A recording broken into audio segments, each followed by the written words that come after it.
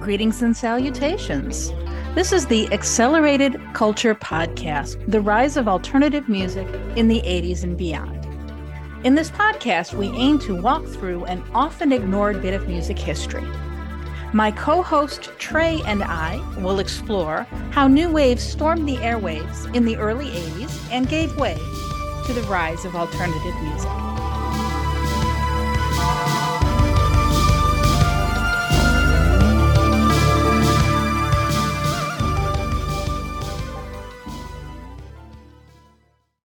Hello, everybody, and welcome to Accelerated Culture Podcast. I am Trey. And I'm Lori. How are you feeling, Trey? I'm feeling a little better. For those of you that don't know, I had COVID over the past week, and I'm still recovering from it a little bit here. Well, you look better. So I'm glad you're feeling well enough to record, because we are going to continue with the second half of 1984. Yes, indeed, we are. To kind of recap for our listeners, our previous episode, we did songs from the first 6 months of 1984. There were just so many phenomenal songs in 84 that we decided that we were going to split it up into two. So now we're starting with July of 84 through the end of the year, yeah? Yes, indeed, we are. Up first, we have Lucky Star by Madonna.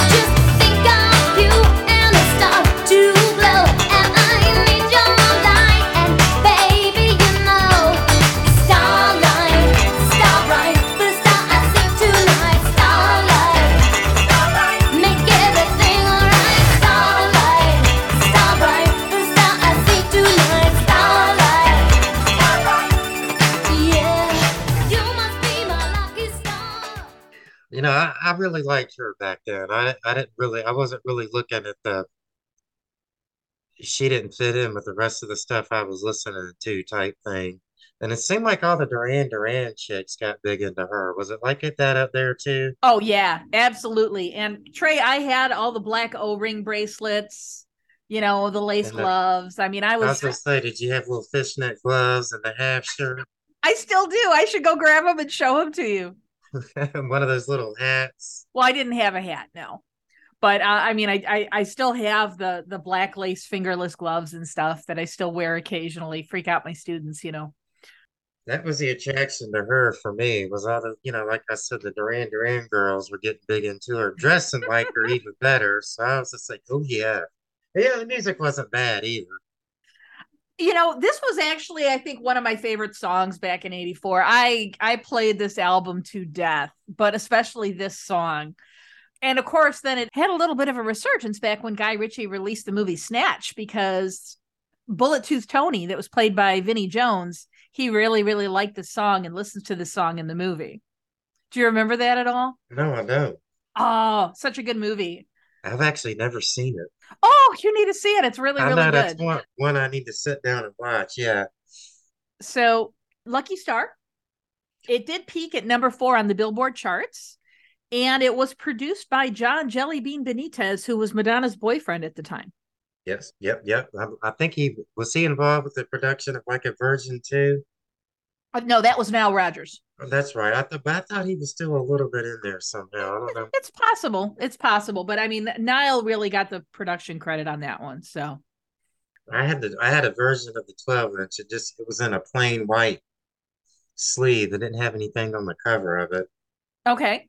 And it had the single and the dance mix, and I think just the album version on it. I remember here in Chicago, one of the UHF channels, WPWR.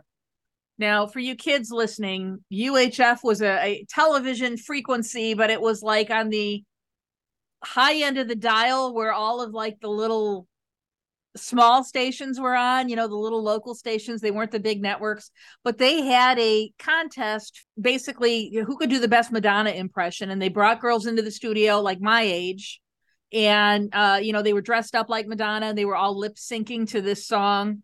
I don't know who ended up winning, but I remember there were a lot of really surprisingly good performances. Mm-hmm. So good choice, good song to start us off with.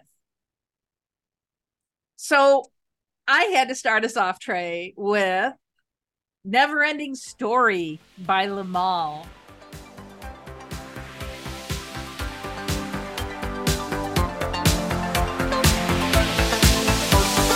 Turn around, look at what you see.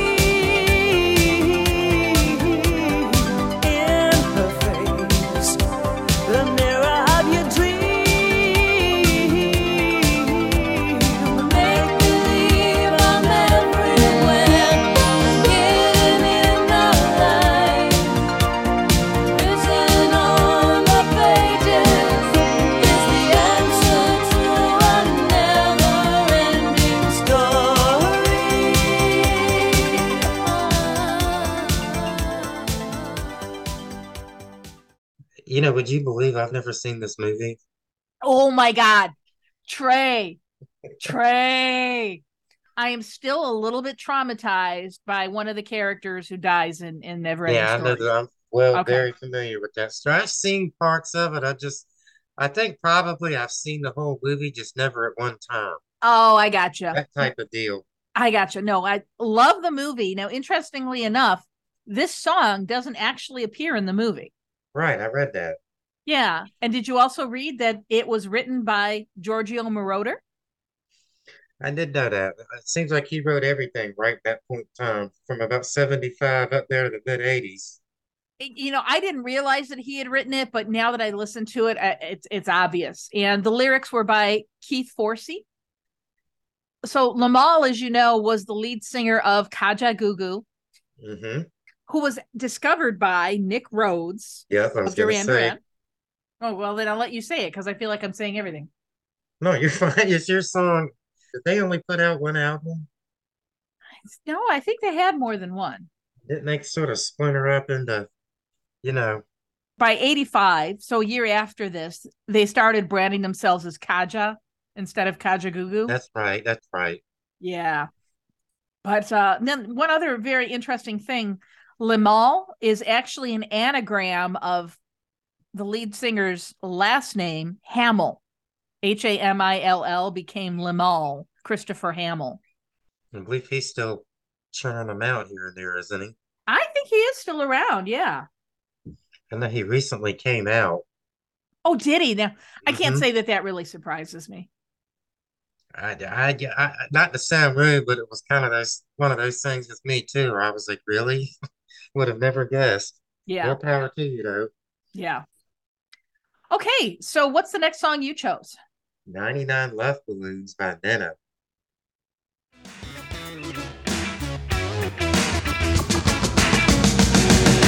99 Luftballons, ihren Weg zum Horizont hielt man für UFOs aus dem All.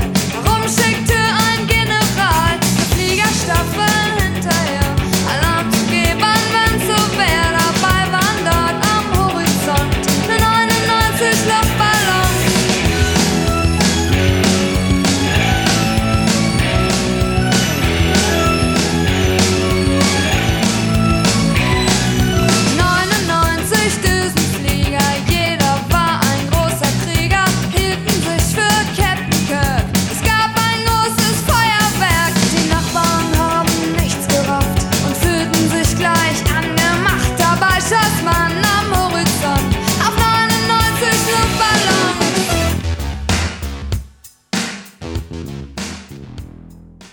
And again, I love the song, but it was probably more to do with the chick singing it than anything else. I mean, guys, I was 14 at the time, guys.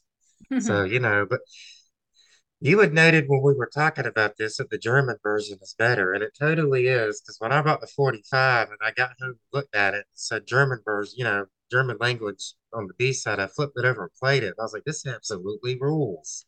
I think that's true of a number of songs around that time period that were originally German. Something gets lost, I think, Mm-hmm. when it gets translated to English, right? We saw that with Falco and Der Kommissar. It was the same kind of thing.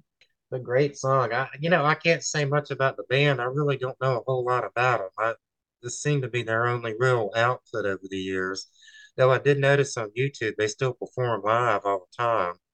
Oh, that's cool. And there's like 16 people in the band, which I was like, why is there so many people playing this? For me, the appeal for this song was actually the lyrics. Now, obviously, I don't speak German, so obviously I had to listen to the English version. But it's really a protest song, and that's going to be a recurring theme in this episode, Trey. We've got a number of songs that are kind of protest songs, anti-nuclear war, which was really a very big threat hanging over our heads in 84, you know? Right. The Cold War was going on. We didn't really, did you do the get under your desk thing and all that up there? We didn't do drills, but our teachers really did kind of put the fear into us that we really thought there was going to be a nuclear war in our lifetime. And I got to be honest, for a little kid, that's terrifying to be hearing from your teachers. It wasn't so much down here at all. No? Mm-mm. Hmm.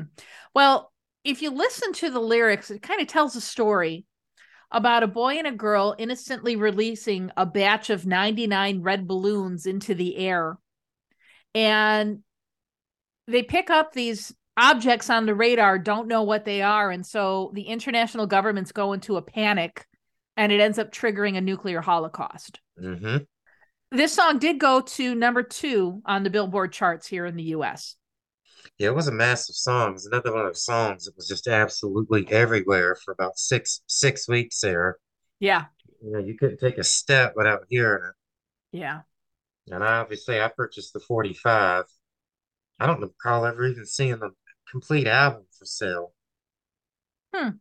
Speaking of protest songs, my next song is Shout by Tears for Fears, which is also a protest song. Let's listen.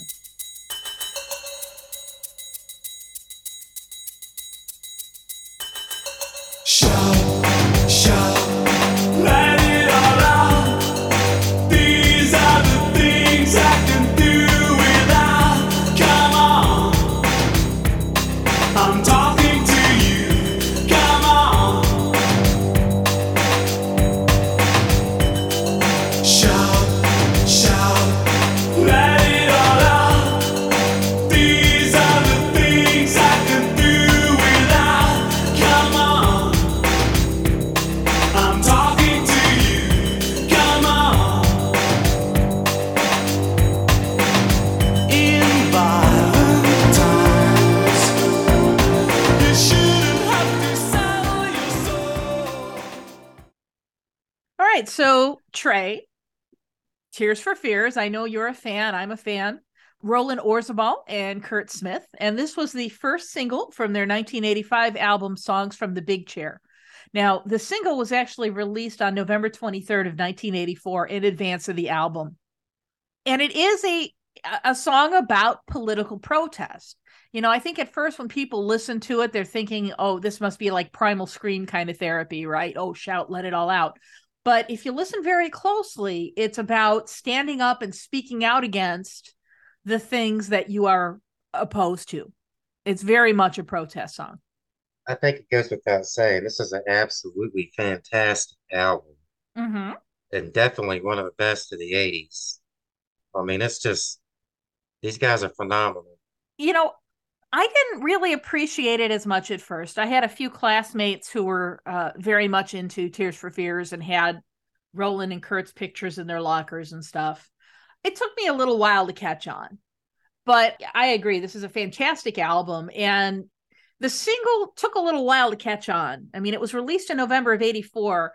It would eventually reach number 1 on the Billboard chart in August of 1985. So it was kind of a slow burn there. Tears for Fears, by the way, are still recording. They Yes. put out a new album last year, 2022, and the whole thing was just absolutely amazing. You heard it? I played it on YouTube a time or two. It was pretty good. Oh, so good. So good. I had a friend that went and saw him in Phoenix, Arizona back at the beginning of the summer, and he was posting videos from the show. And I was just like, good God, how do these guys sound so good live? I mean, it was just exactly like the record. See, I love bands like that. I love And these bands that are guys, people that are in their mid 60s pulling uh this off. But again, there was like nine people up there on stage. okay. They've got a huge backing band and a couple of backup singers and people switching instruments. And But that makes sense because they have such a big sound, right? yeah, a lot of synthesizers. Yeah. Hey, speaking of synthesizers, what's your next song, Trey? Burn for You by NXS.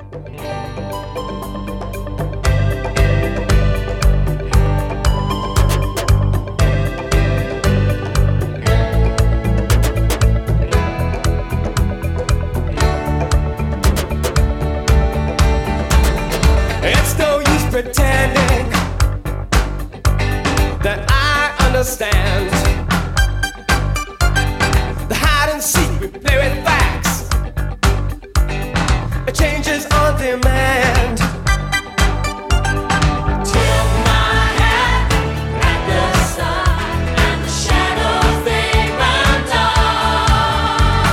Light me, and I'll burn for you, and the love song never stops.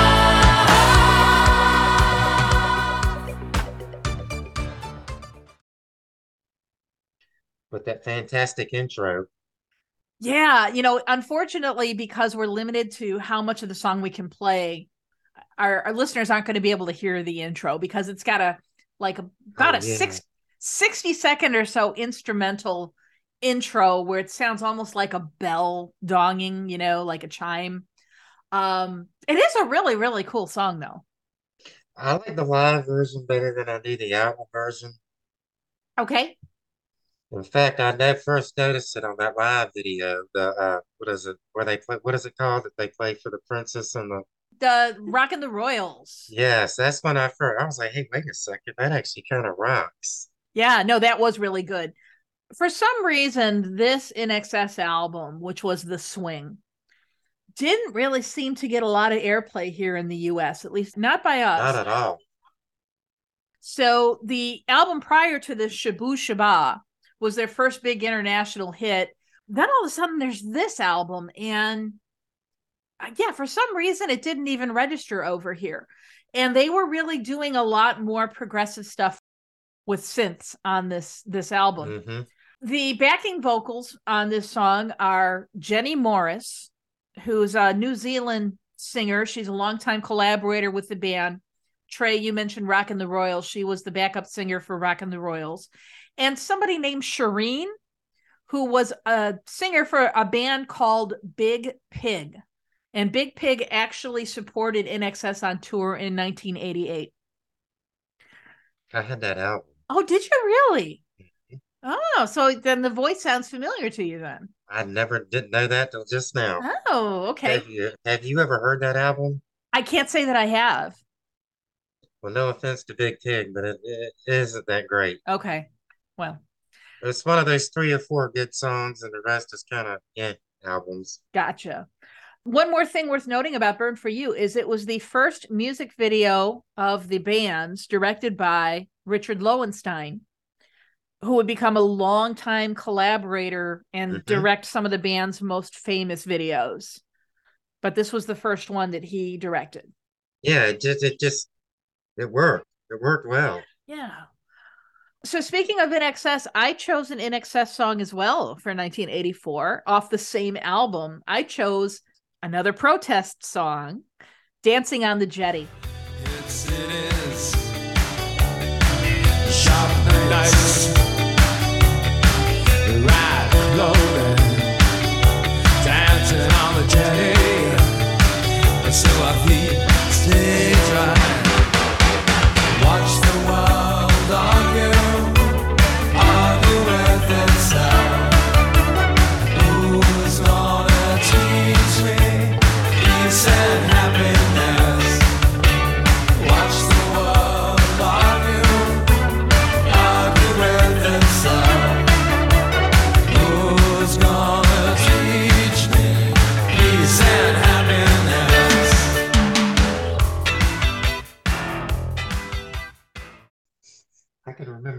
the hell is a jetty?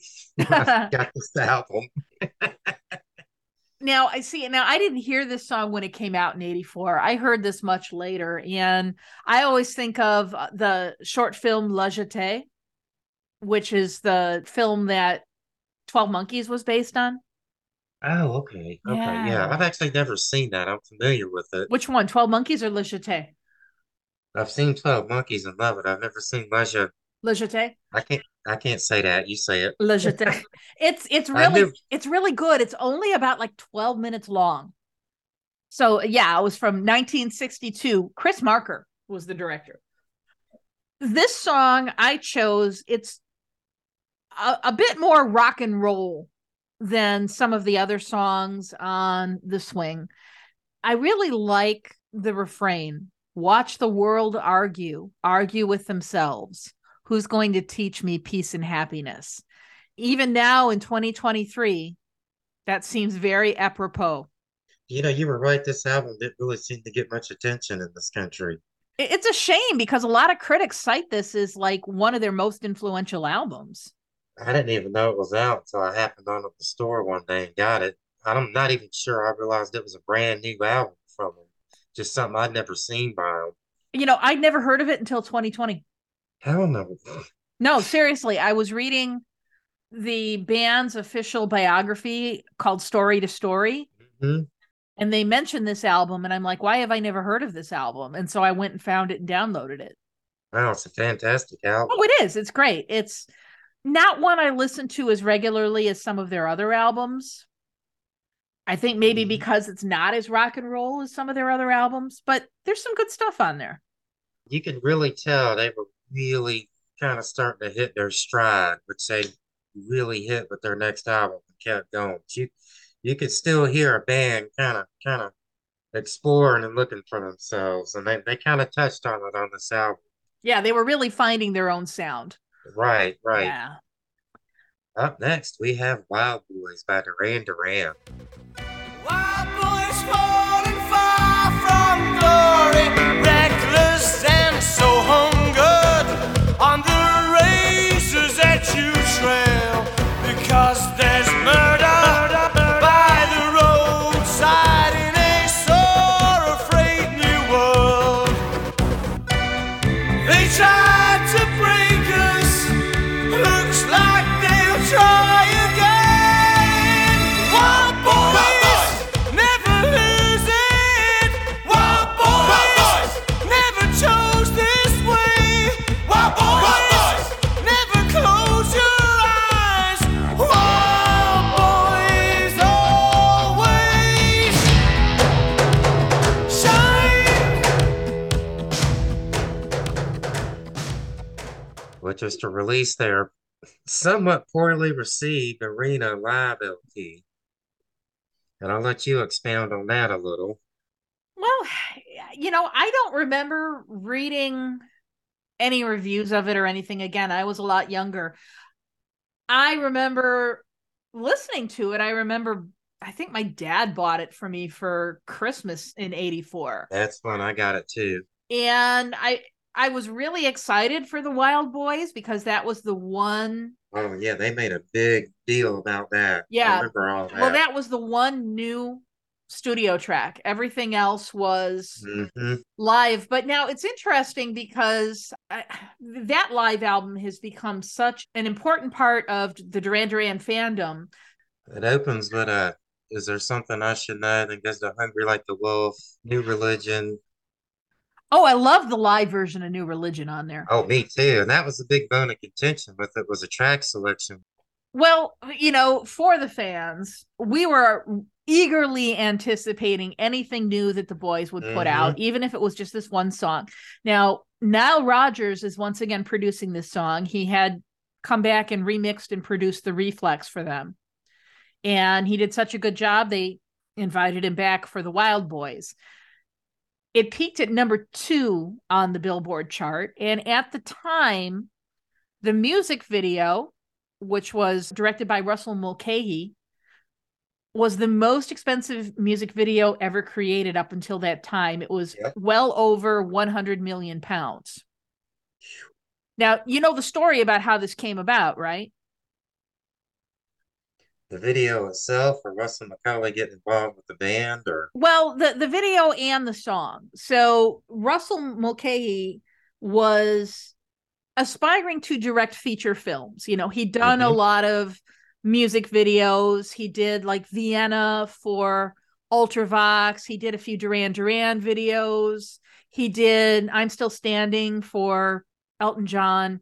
But he always aspired to do feature films. And he had purchased the rights to William S. Burroughs' book, The Wild Boys. okay, yeah, And it's a very homoerotic kind of, well, I mean, if you're familiar with Burroughs, I mean, no, I'm yeah, I know, I don't know if our audience is familiar with his work or not, but I so think they're all going to be familiar with this story.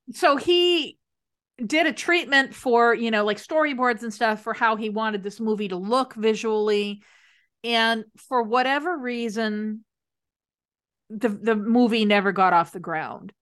And he had asked Duran Duran to write a song called Wild Boys for the movie. And so that is where this came from. I love it. It's one of my favorite Duran Duran songs. I think it's one of the best things they did. Yeah, the video, everything about it. You know, it's worth noting that at the same year, Russell McCauley also directed the Australian horror movie Razorback Oh, really? about a killer giant boar. And if you've never seen it, you need to watch it. It's actually really good. Yeah. The only movie that I know that he's done was The Highlander. Yeah, he did do that, didn't he? I Yeah. forgot he directed that. But yeah, check out Razorback, guys out there in the audience. If you like horror movies, it's a pretty cool little flick. Now, can we talk a little bit, Trey, about like the not so subtle bondage themes in this video? I mean, we've got Simon tied to a windmill being spun around. And interestingly enough, we see Simon tied to a clock in an Arcadia video. My husband saw it and said, "Does this guy just like being tied up and spun around or what?" And it just like I lost my shit when he said that. It was so funny. Didn't Simon almost get drowned on that windmill contraption? Hey, yes. Malfunctioned and Well, left him under the water? I think that over the years, the story has become overblown because to hear Simon Right. tell it, it doesn't sound like it was that big a deal. The windmill stopped and his head was partly submerged underwater. At no point would his entire head have been underwater, you know, and I'm sure he could have easily lifted his head to be able to breathe. In one interview I saw, he said he didn't even remember it. Hmm. But that whole time was probably a blur. But anyway, so yeah, we've got John Taylor tied to the roof of a car being forced to watch videos. But then there's also this kind of like, I don't know, self-loving theme to it because the videos he's being forced to watch are videos of himself, Mm-hmm. which is really weird. We got Nick in a cage. Andy's tied up, you know, up on a like scaffolding. Mm-hmm. He was thwarting off monsters with his guitar at one point, wasn't he? Yeah, well, you know, in the edited version of the video, you can't tell when Simon is reaching his hand up, he's reaching his hand up to Andy. But you can't tell the way that that video is edited that that's what's happening. Anything else you want to say about Wild Boys? Well, more's gonna come up with them in '85. Yes. The members of Duran Duran, of course, because that was another big year for them in good ways and bad ways. I sense that there's going to be more than one episode where we're going to talk about Duran Duran and their side projects. Right. All right. Well, so going back to the theme of protest songs, our next song is Culture Club, the war song.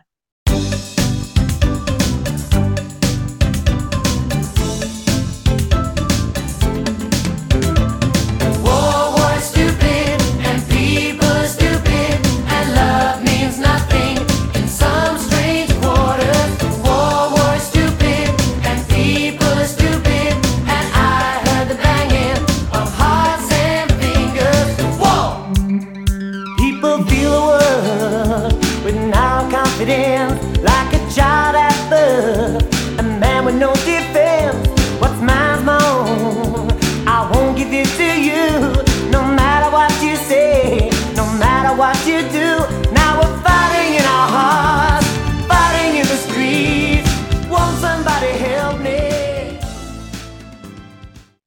Now, I'm going to go ahead and say I hated this album. Really? Okay.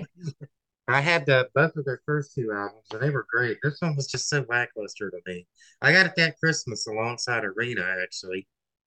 This was about the best song on the thing. Yeah. See, now I don't think I ever owned the album. I'm trying to place what other songs were on there. I really do love this song. Well, the video for this song was also directed by Russell Mulcahy. I don't remember the video. They're marching in the streets. There's a bunch of little kids dressed like skeletons. That's right. Boy George has bright red hair. It went to number 17 on the Billboard Hot 100, and obviously, I mean, you can't get any more blatant a protest song than to say war is stupid. You can't get any more obvious than that, right? Not at all. Yeah. So, what I did learn that I didn't realize, the background vocals, and then especially in the middle eight, where there's this female vocal that's kind of doing like a very ethereal kind of tonal thing. Her name's Claire Torrey, and she's most famous for doing backing vocals on the Pink Floyd album Dark Side of the Moon. Oh, wow. I didn't know that. Yeah, I didn't know that either. I went down a rabbit hole one night of looking up background singers on Wikipedia. Yeah. And found all these chicks that had lucrative careers just singing on various albums. I'm like, wow. Yeah. Some of these girls are as rich as the rock stars. Nice. Pretty interesting footnote in rock and roll history right there. Nice. Well, if I'm ever thinking of a career change. Right. Right. So, what's your next song, Trey? 80s by Killing Joke.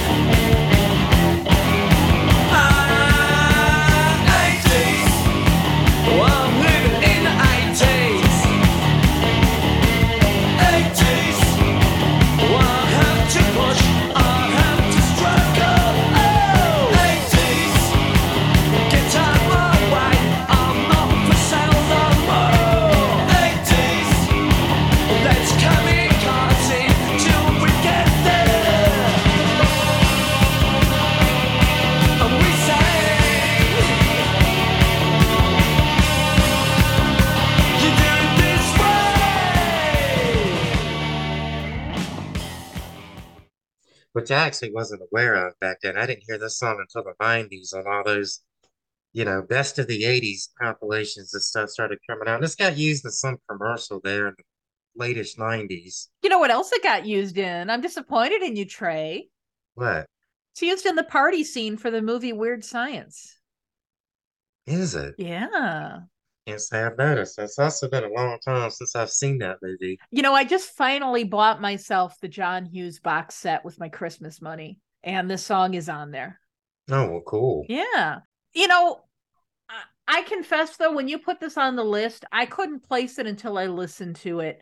I was having this was such a hard year to pick music for. Because there's too many choices, or? Both. Yeah. And then we were having to split it into two. So I was going, all right, what can some of it I didn't want to pick the same band twice. But then this popped up and I was like, all right, this was perfect. Killing Joke is one of those bands that I knew of by name and by reputation. But, I'd be hard pressed if you were to stop me on the street and say, name a song by Killing Joke. I don't think I could have. Well, now you can. Now I can. All right. And these guys splintered off. One of them was in ministry at one point. They were all turning up in other bands. And I think they still somewhat function here now. They'll get together and do some shows. Well, it's good stuff. I don't think they ever broke any ground over here really at all. No. Just kind of got ignored largely. Shall we move on to the next song? Let's go. All right. I had to pick one of the songs by one of my idols, David Bowie. And in 1984, he released the song Blue Jean. Blue Jean, I just met a girl named Blue Jean. Blue Jean, she got a camouflage face on her money. Remember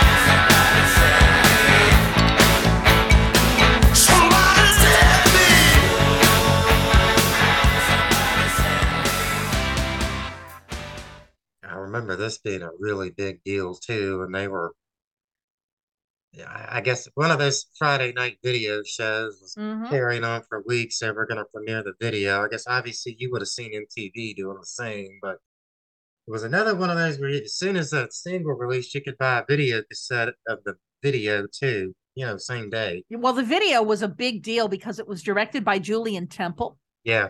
And it was like a 21-minute video called Jazzin' for Blue Jean. And it's kind of clever because Bowie's actually playing two different characters. One of them is Screaming Lord Byron, who's the singer. But then one of them is like basically this schmuck who's trying to impress a girl and trying to get into the concert and get Screaming Lord Byron to act like he knows him, to impress the girl. And it's kind of funny seeing David playing such a self-deprecating character like that. I don't know that I ever saw a long form video. No? I know I saw the short down one that they would play on, meant for regular rotation or whatever, however you want to put it. I don't know that I ever saw that. I remember seeing it for sale in the stores. Remember, I didn't have MTV. It's on YouTube. Right. So this song went to number 8 on the Billboard charts, and it was written solely by David Bowie. No collaboration on the writing. I personally like this song because I like his lyrics. I like his use of words. He's describing this girl, that his blue jean that he likes. She's got a police bike. She's got a turned up nose. But it's just so clever, the wordplay that he uses here. It's really a good example of what a talented songwriter Bowie was. And David always had a theme to everything he was doing. Everything was themed. Every album almost had a concept to it. And he kept reinventing himself too. He had all these different characters, totally. Right? And Screaming Lord Byron would be one of them. He did like the Thin White Duke. He did Ziggy Stardust. He did Aladdin Sane. All these different characters that he kind of went through over the years. So I've always admired his ability to just completely reinvent himself and never get stale. He would have been a great marketing exec had he not made it rock and roll. But you know what? I'm kind of glad that he did. He did go with rock and roll. You know what I mean? We got the better version of Bowie with him being successful in music. Yeah. So you picked an interesting song for our next one. Well, it's On the Dark Side by John Cafferty and the Beaver Brown Band, otherwise known as Eddie and the Cruisers, from the movie Eddie and the Cruisers.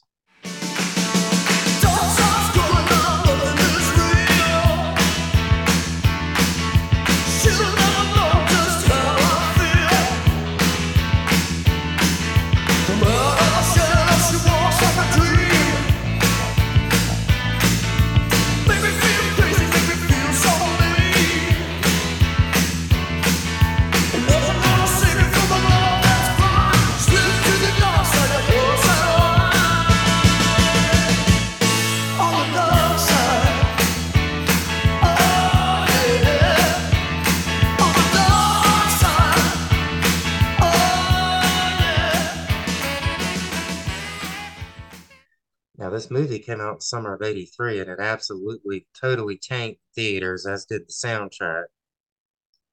And the song was originally released along with that. It got nowhere. In summer of '84, HBO got the movie and ran it, and it gained a whole bunch of steam. So they re-released the song and became a massive hit. Now, would you believe this is a movie that I've never seen? And I have tried to find it on streaming so that I can watch it, and I can't find it anywhere. It's oddly hard to find these days again. Yeah. It's a cool movie. If you like rock and roll, but even by the slightest, you'll enjoy the movie. It's set in the '60s, and it's about I guess you could say, a bar band that got moderately successful, and then the singer just sort of disappeared. Yeah. I don't want to say anything and ruin it for people. Yeah. Yeah, but I mean, it's kind of like a mystery type thing. What happened to the lead singer? What happened to Eddie? Right. So interestingly enough, John Cafferty and the Beaver Brown Band had actually been around since 1972. Yeah, and just But it wasn't until Eddie and the Cruisers that they got any kind of real notice, I think. Now, the first time I heard this song, I honestly thought it was Bruce Springsteen. You're not the first person I've ever heard say that. There's definitely some similarity there. So, as you mentioned, at first, when this song was released in 83, it didn't do so well. I think it went to like number 64 on the charts. But they re-released it in 84 after, as you mentioned, the HBO release of Eddie and the Cruisers. And then it went all the way up to number 7 on the Billboard Hot 100. I mean, I remember my first time seeing the movie, I just went nuts. Yeah. And it seemed like that same week is when the song broke out on radio. I mean, it's really a fantastic movie. Well, you always were a big fan of like the 80s musical type movies. I mean, like Streets of Fire, I think you were a big fan of as well, weren't you? Oh, yeah, I love that movie. So Somebody's apparently trying to remake it now. oh, are they really? Well, That'll come up next year, so let's save that. Yep. Because that was a big for 85. Yeah. They did make a sequel to this movie. Yes, they did. And I think it might have been straight to video. And no, it got a theatrical release because I saw it in the theater. People will tell you it's terrible. It's not. Really? It's unneeded, but it's not a bad movie. It kind of goes back and explains everything. It's kind of cool. It just tanked though, didn't it? I don't think it's one of those things back then, a movie would open and stay in theaters for a week and then go away. Well, kind of like Grease 2, right? The sequel that nobody asked for. Grease 2 was a little bit successful though. Was it? Oh yeah, it made some money. It wasn't the miserable failure that it's one of those movies that people, peg as a box office bomb, and it didn't do gangbusters, but it didn't exactly bomb either. Okay. I like Grease too. It's one of those movies where you watch it, you kind of so bad it's good type of thing. Okay. Well, next up we have Everything She Wants by Wham. Baby, and now 6 months older. And everything you want and everything you see is out of reach, not good enough. I don't know what the hell you want from me.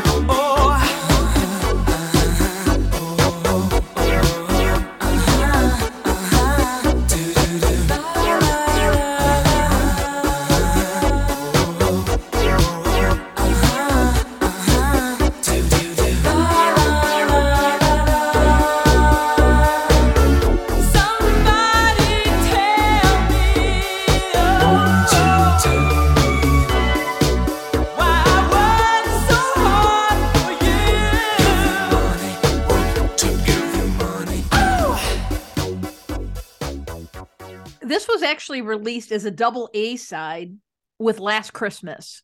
Was it? Yeah. And I didn't know that. yeah. So I chose this song. I mean, I loved Wham back in the day. I sure didn't, but more on that in a second. Okay. Well, this song in particular, I think this was the first song that I just really absolutely fell in love with. I mean, Wake Me Up Before You Go, you can take it or leave it. But this one, it had a much darker subject matter. This is a good song. It's a very good song. So if you listen to it, it's, a young man who feels trapped in a relationship where, he's working, trying to support his wife, and then there's a baby on the way and how unhappy he is. What I didn't realize is that George Michael recorded everything on this track by himself using a Roland Juno 60. I did know that. Oh, see, now I don't. Well, I didn't. So tell me more, Trey. That's all I really know is that he basically did this on his own. Yeah. I'm pretty sure he used an 808 drum machine in this too. Mm. And probably one of those Roland bass line composers. Yeah. Which, I mean, kind of begs the question, what exactly did Andrew Ridgeley do in Wham?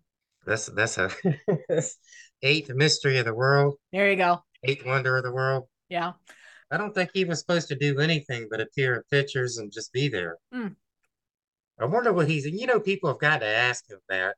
I wonder if he's just like, fuck off, or he really gives them an answer. He was too busy racing cars.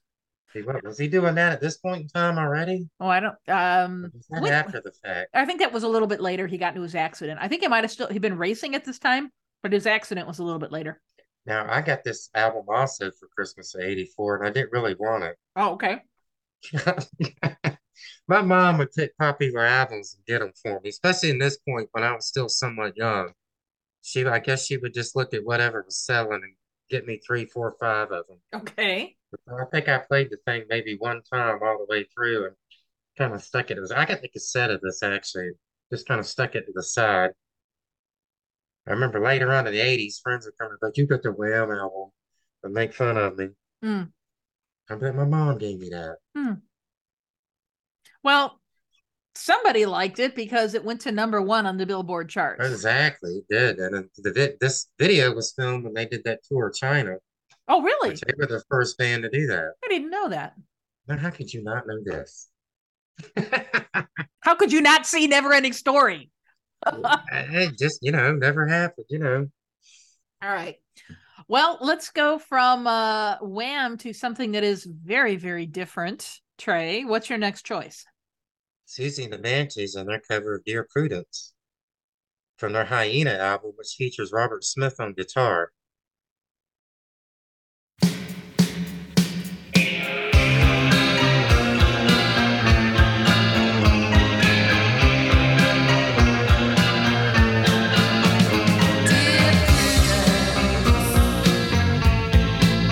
Won't you come out to play?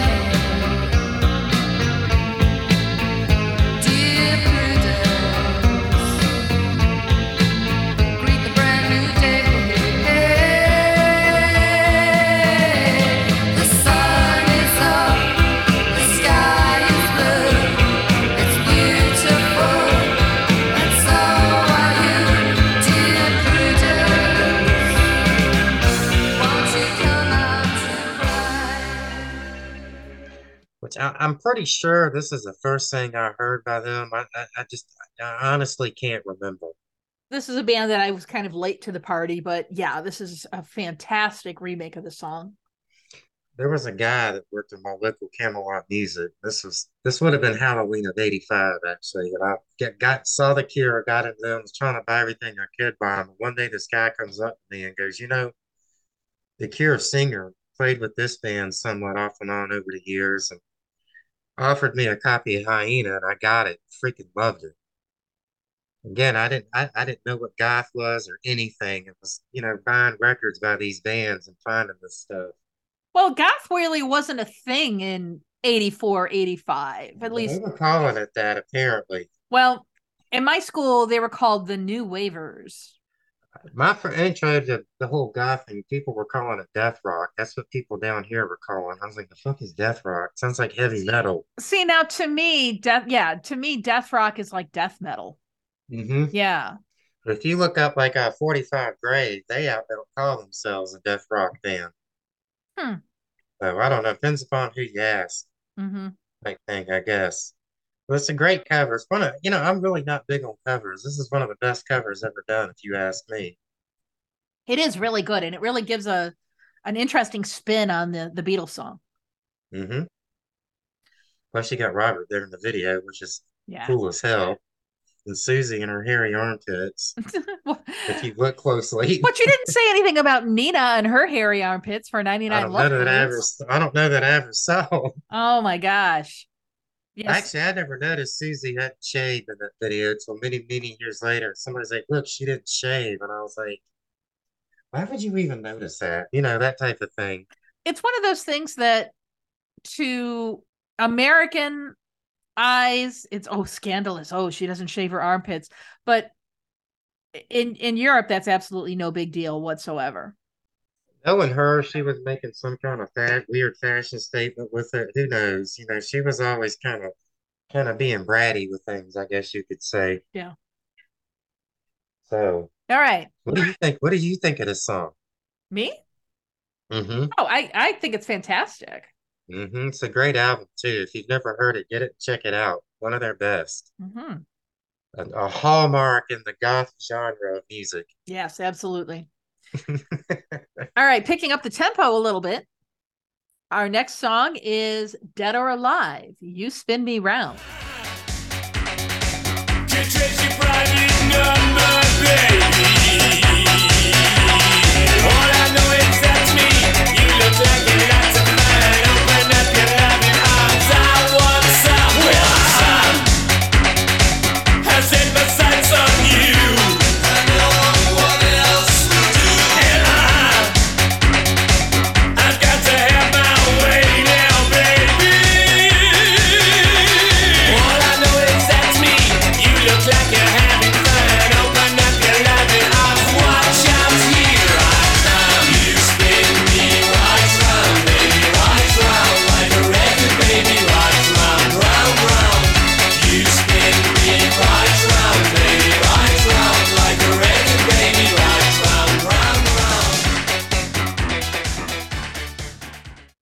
another band I really never got huge into, other than No? a couple of their singles.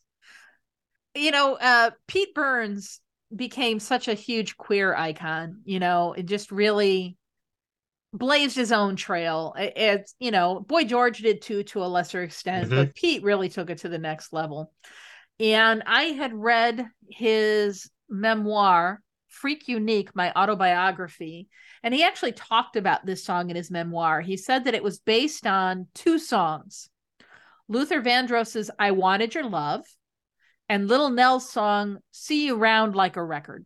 And he kind of took the two and kind of merged them together. He had a tendency to take an existing song and sing a new harmony over the existing song. And that's kind of how this started off. So apparently the record company didn't like it, didn't want to put it out. So Pete took out a personal loan of 2,500 pounds to release the single. And it's also notable because it was one of the very first songs produced by Stock Aitken Waterman. Really? Yes. So they would later become very famous for producing acts like Kylie Minogue, a lot of dance acts in the early 90s especially, but Dead or Alive was one of the first acts that they produced. I think this was probably the first thing I heard by them. They had a few previous singles, didn't they? Yeah, I think so. I'm trying to think where Brand New Lover fell, if it was before or after this, but It was after this. this was definitely their most popular song. And maybe about a year or two ago, do you ever watch Jimmy Fallon? Unless somebody like you tells me some band I like's on there, I've got TV in here. I don't even have cable hooked up to it. I just watch YouTube on it.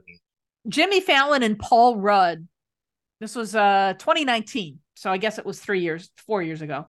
They recreated the music video shot by shot with Paul Rudd playing Pete Burns. And it's such a perfect recreation. I'm going to send you the link to it, Trey. You got to see this. It's freaking awesome. I'll check that out. All right. What do you got next? Walk Away by the Sisters of Mercy. This song features Wayne Hussey, who played on our previous song. He was the guitar player for Dead or Alive before joining the Sisters of Mercy. And in the summer when the clouds show through, I might go the same way too if you and I could talk together.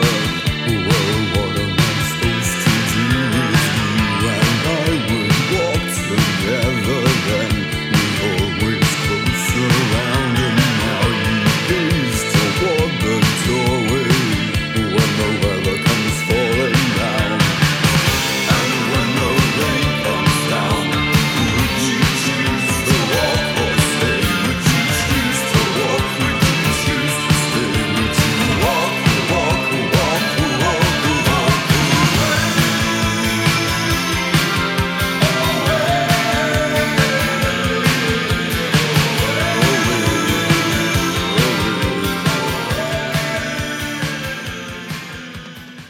This was the Sisters of Mercy's major label debut, which I don't think moved any ground over here whatsoever. And again, it's a hallmark of the goth genre of the 80s. It's a fantastic album. I don't really know a lot about Sisters of Mercy. I've got friends that are really into them. They never really did anything for me.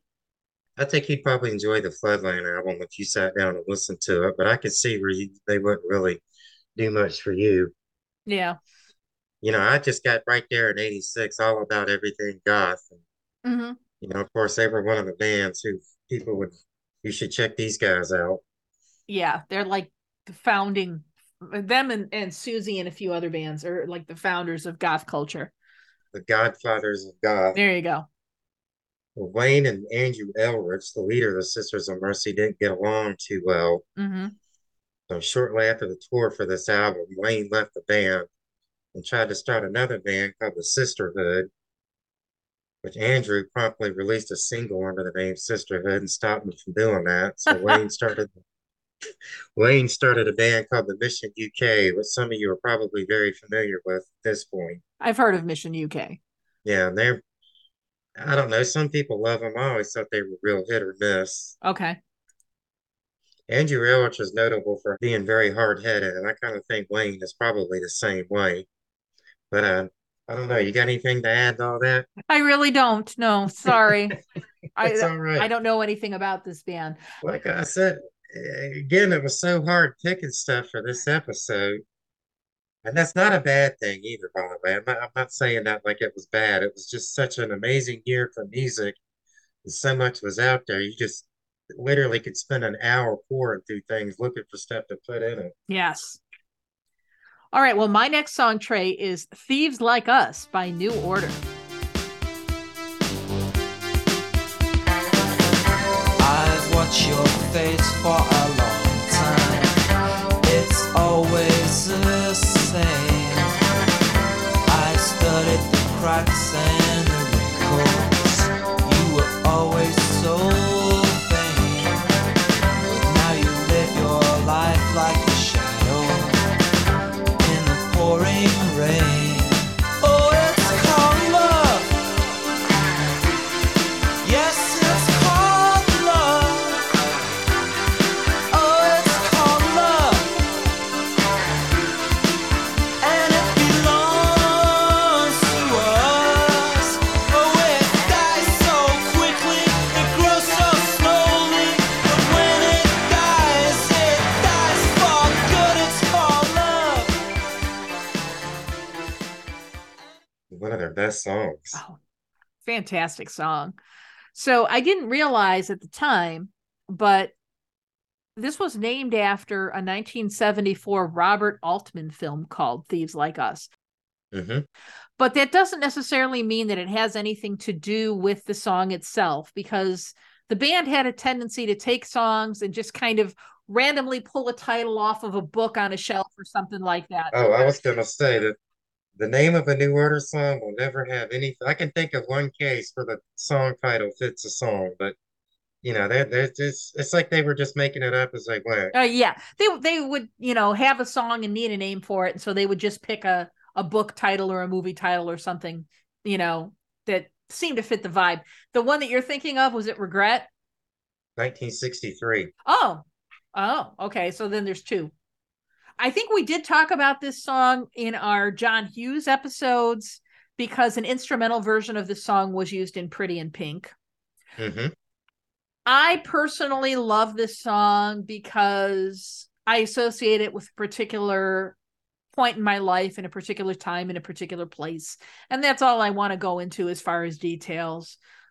But the lyrics are just beautifully written and so kind of melancholy, the way that Bernard Sumner is singing them.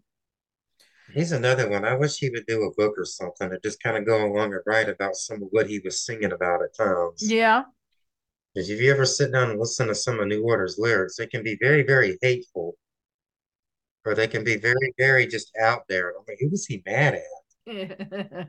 Or was he just, just sort of this rhymes, we'll go with this type thing. And it right, has no meaning at all. right. Anything else about Thieves Like Us? I think that about covers it. Okay, so Next up, we have Resurrection Joe by the Cult. Yet another goth fan popping up on here.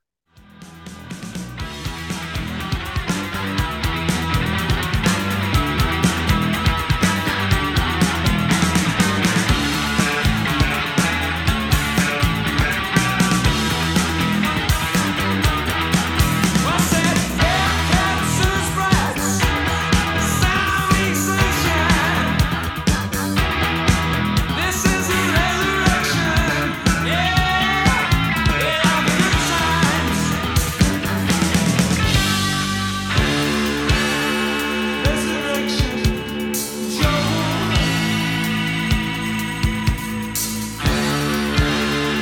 Resurrection, Joe." I think 84 was the year of the goth band, maybe. maybe I think this is where we're starting. No, I think that's not too far off. I think this is where we're starting to see the seeds of what would become the goth Mhm. subculture. For sure. So, Trey, I thought when you sent me this list, because I didn't know this song, I thought you misspelled the song title But it turns out you didn't. They actually misspelled the name of the song on the single sleeve, and that was an accident, but they decided to keep the misspelling. And I'm only just noticing that you pointed it out when we were talking before we were started taping tonight. And I'm like, what? Yeah, it's really, really badly misspelled, but And I'm pretty sure I had this 12-inch single way back when too, and didn't even. Hey, I am from Georgia. We're not known for being smart down You're here. funny. Well, I'd never heard this song before, Trey. This is the It's a first great time that I've song. ever heard it. Yeah, no, it is pretty It's cool. groovy, isn't it? That bass line really gets in there and hooks you. Yeah. I mean, it's a lot more raw and unpolished than some of their later stuff that was to come. Yeah, I was gonna say they're gonna come up a lot more in the coming years episodes, and the cult were kind of all over the place between the mid and late 80s. Yeah. I don't think they were quite sure who they wanted to be, which is not necessarily a bad thing. Well, I think that we said that about a couple bands today, didn't we? Mm-hmm. Well, most of those bands went on to find their way. I don't think the Cult really, hell, they still don't know what they're doing. Again, that's not a bad thing. Nothing wrong with reinventing yourself. Exactly. So, you want to move on to your next song? Yeah. So in 84, there was a project started called This Mortal Coil. It was a British music collective led by Evo Watts Russell, who was the founder of the 4AD record label, and producer John Fryer. And they brought in a series of musicians, singers, and such from the 4AD label, from bands like the Pixies, Dead Can Dance. And this one, two members of the Cocteau Twins, Elizabeth Fraser and Robin Guthrie. And they did their interpretation of the classic song, Song to the Siren. On the floating shipless oceans, I did all my best to smile till your singing eyes and fingers drew me laughing to your eyes, and you sang, said to me, let me unfold you. Here I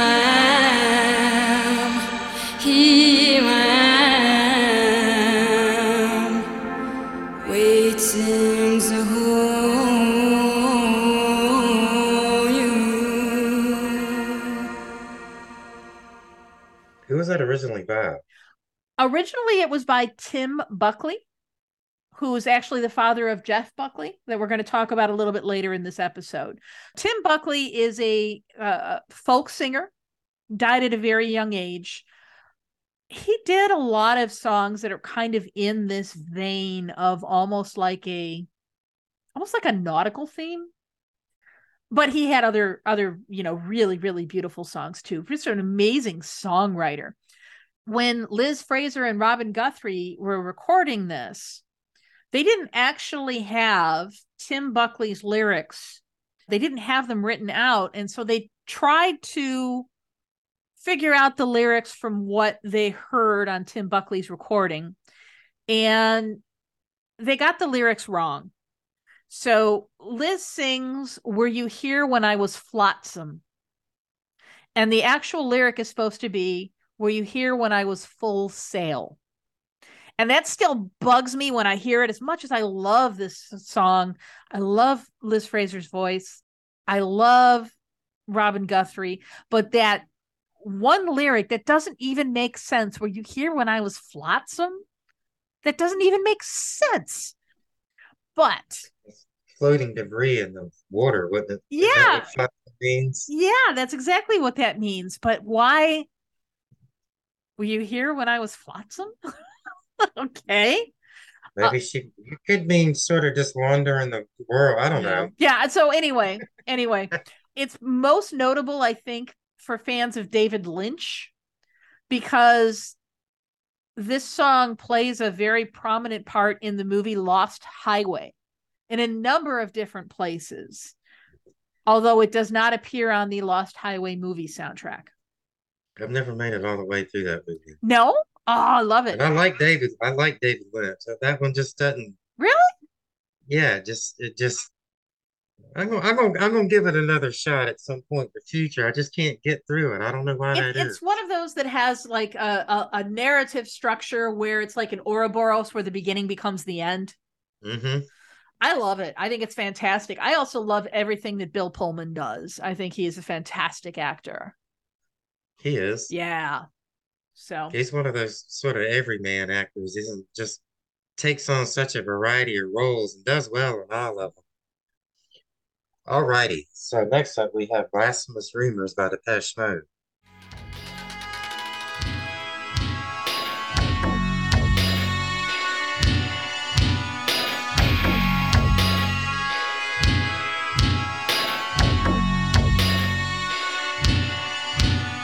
Fighting back the tears, mother reads a note again. 16 candles burn in her mind. She takes the blame, it's always the same.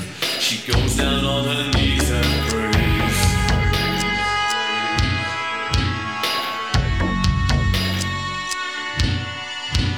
I don't want to start any blasphemous rumors, but I think that God's got a sixth sense of humor, and when I die, I expect to find him laughing.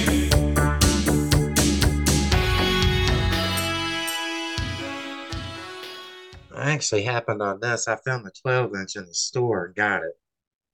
I had the People Are People single and couldn't find anything else by Depeche Mode. I couldn't find one of their albums, so all I could find was singles, 12 inches. So I got to boy did I like this. It was sure different than People Are People. very different. This one was actually released as a double A side with Somebody. I can't remember what was on that record. I want to say it was a different live version, not the one from 101, Okay. which they put out in 89. Maybe somebody was on the same. Well, so there was a controversy, obviously, over the Oh, lyrics, yeah. and they were fearing some pushback from the religious community. That's why they decided to do the double A side with Somebody rather than make it, the A side Blasphemous Rumors and the B side, Somebody. The copy I had was definitely an import, so maybe it had a different track listing on it than Okay. Well, what you they. said it was a 12-inch. Mm-hmm. Yeah. So I'm sure that's got a different track listing. Mm-hmm. I came to the song my freshman year of high school, so that would have been 87. And this song really resonated with me because it was kind of a time in my life where I was questioning everything, Oh, yeah. especially everything that I'd been taught about religion and about, life. And I actually, this is how pretentious I was in high school. I actually had the lyrics to the song written out and posted on the inside of my locker. This was just when I kind of started noticing some of these bands kind of got a theme going here. Mm-hmm. This stuff sure is dark. Well, it's interesting. There was a woman that I dated for a while, and she was very much into Depeche Mode. And she keeps telling me, and she was really, really drunk, but she was telling me, Depeche Mode, they're so sexy. They've never done a song that wasn't sexy. Well, have you heard? Yeah. I mean, the one that came to mind, the one that I said to shut her up, I said, what about Pipeline? Because that is like the unsexiest song that Depeche Mode have ever done. But I would argue that this one would be another one. This is not a sensual, sexy song. No, not at all. I can kind of see where the rhythm and the music itself might kind of be the lyrical content. No, what? No, that's just absolutely bonkers. Yeah, yeah. It's an amazing song though, and it's not for everybody. I mean, it is, subversive in terms of its content, I think. I've noticed they sort of seem to have left it in the past in recent years. There was Doesn't get much live play. Sorry. yeah, no, that's okay. There was a rumor going around when I was in high school that Depeche Mode were satanic. Oh, of course. I think that went around about every band. Yeah. You know, So, if the guy had on a black T-shirt, they worship the devil. oh, I know, I know. And if nobody had any idea what they were singing about, they worship the devil. Yeah. My mom was just sold on the fact that the Cure were Satanists. I'm like, I got on a black shirt. I mean, I don't know. Where do you come up with this stuff? Yeah.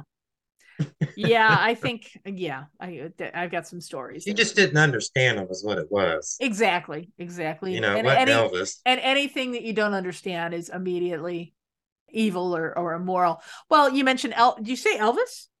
Yeah. Well, Elvis was considered evil and subversive in his day too. I used to point that out to her. And I'm like, they kind of look like Elvis too, because it's what they were listening to when they were kids, you imbecile. Well, so there's kind of a segue here. I'm noticing there's a theme with our last two songs, and the theme is religion, I suppose, from Blasphemous Rumors to Hallelujah. This is Leonard Cohen. Now I've heard there was a secret chord that David played and it pleased the Lord. But you don't really care for music, do you? It goes like this: the fourth, the fifth, the minor fall, the major lift, the baffled king composing hallelujah.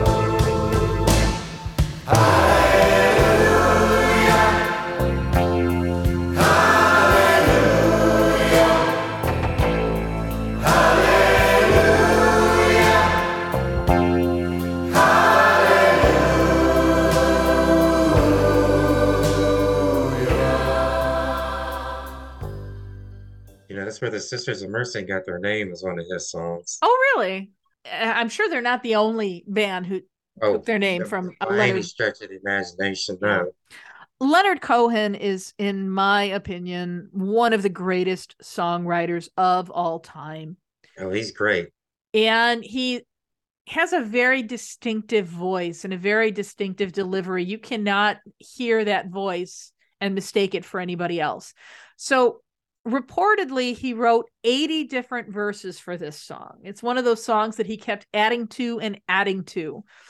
Now, he is of Jewish heritage, and that kind of shows up in the song in a few places where he's alluding to several verses in the Old Testament, like the story of Samson and Delilah from the book of Judges, where he says, she cut your hair. Mm-hmm. And then King David and Bathsheba, you saw her bathing on the roof. Her beauty in the moonlight overthrew you. This probably has to be one of his most covered songs. It was covered by John Cale in 1991, Jeff Buckley in 1994, and I think that's probably the most famous cover, and Rufus Wainwright in 2001. The beauty of this song is there's so many different ways you can interpret it. On one hand, is it a song of praise? Is it what it appears to be? Hallelujah. But on another hand, is it bittersweet? Is it, kind of a song of loss? I remember the Saturday after the 2016 presidential election, Saturday Night Live, they opened with, I don't remember the actress's name, playing Hillary Clinton, who had just lost the election. And all they did is they had her just sing this song. That's all they had her do. And it was perfect for that particular moment. I don't know how to explain. This song is just so, I don't know what the word I'm looking for is. It's got so many different meanings coursing through it. You know what I mean? It's like a diamond with all the different prisms, and you hold it up in the light, and every time you turn it ever so slightly, the light reflects in a new way, and it looks completely different. And that's kind of how this song is to me. There's so many different prisms, so many different facets to it. Every time I hear it, I'm interpreting it slightly differently. And I'm sure I'm bringing my own experiences and my own mood to it. my own circumstances, but I think everybody can. And there's something in this song that I think everybody can relate to. So this to me is maybe not strictly new wave alternative, but it is absolutely one of the best songs of 1984. I think he's for sure could be considered an alternative artist. And he definitely wasn't mainstream. And he definitely, I mean, the Sisters of Mercy, as I mentioned, took their name from him. And that's probably a whole boatload of other alt rock artists that we can look up who are going to list him as one of their major influences. And there's even some pictures of the Sisters of Mercy hanging out with Leonard Cohen floating around the web. Oh, So really? he was certainly aware of their admiration of him. Yeah. When did So he pass away? just a few years ago, It was, 2016. I was going to say, because it was within the Facebook years, because I remember doing a little post about it, Yeah. Well, probably mentioning the Sisters of Mercy. and that was one that hit me kind of hard. My intro to him was the Natural Born Ooh, Killer soundtrack. that's a good one. Mine was actually the Pump Up the Volume soundtrack. Was he on there? Oh, everybody knows. Yeah. Concrete Wine cover. Is his version on there too? Is his version was the song that Christian Slater played at the beginning of every broadcast. He opened his pirate radio broadcast with Because Everybody everybody Knows. knows, wasn't it? Mm-hmm. Concrete Wine covered the song for the soundtrack. I haven't seen the movie Oh. in so long, so I can't remember which one was used in the movie versus. Right. No, it was definitely Leonard Cohen. And there's another band for you that considers him a huge influence is Concrete Blonde. Cool. Well, Trey, that brings us to the end of 1984. We made it. Sure did. That was a big year for music. 1985 is going to be Mm-hmm. because it gets even more bonkers. So it'll definitely be good when we get to 1985. But before we get to 85, Trey, we have coming up in a few weeks Australia Day. What I propose that we do for our next episode to celebrate Australia Day, I would like for us to identify our top 10 Australian singers/bands from this time period, from the 80s and early 90s. What do you think? Okay, let's do it. It And should be an easy list to pick. it should be, but it's not. You and I have been emailing back and forth about this. Well, there's only so many, you know. Well, you had an interesting suggestion too that I like. So you had do you want to say what your suggestion was? I forgot what my suggestion was. Oh, okay. It was Remember, I've had COVID all week. okay. COVID brain. No, you had suggested because I was trying to order things where we would count down the top 10. And you suggested, well, what if we let our listeners vote and decide? Oh yeah, do a listener poll. That's right. And I love that idea. I think that's fantastic. That was before I got sick, wasn't it? Or was Yes. that when I was That was sick? that was probably right when you were coming down with it, my friend. So Trey, in 2 weeks, I think that's our plan. We're going to identify our top 10 in no particular order, and then we will give our listeners an opportunity to vote. And then eventually we'll count down in an episode and we'll let everybody know who the number one choice was. What do you think? All right, let's do it. All right. It'd be pretty cool. Yeah, I'm looking forward to it. I think there's going to be a few surprises in there too. All right. All right. So Trey, glad you're feeling better. Thank you for sticking with it. Thank you. I'm glad I could pull it off. I was worried in the moments leading up to. I was like, I hope I don't get a coughing fit, or I don't think I coughed at once, did I? You did once, and it's going to get edited out. So, Okay. All right. Well, thank you again for listening. We look forward to being back here in 2 weeks with our top 10 Australian acts. Goodbye from me. Goodbye from me, and thanks again for all the support, guys.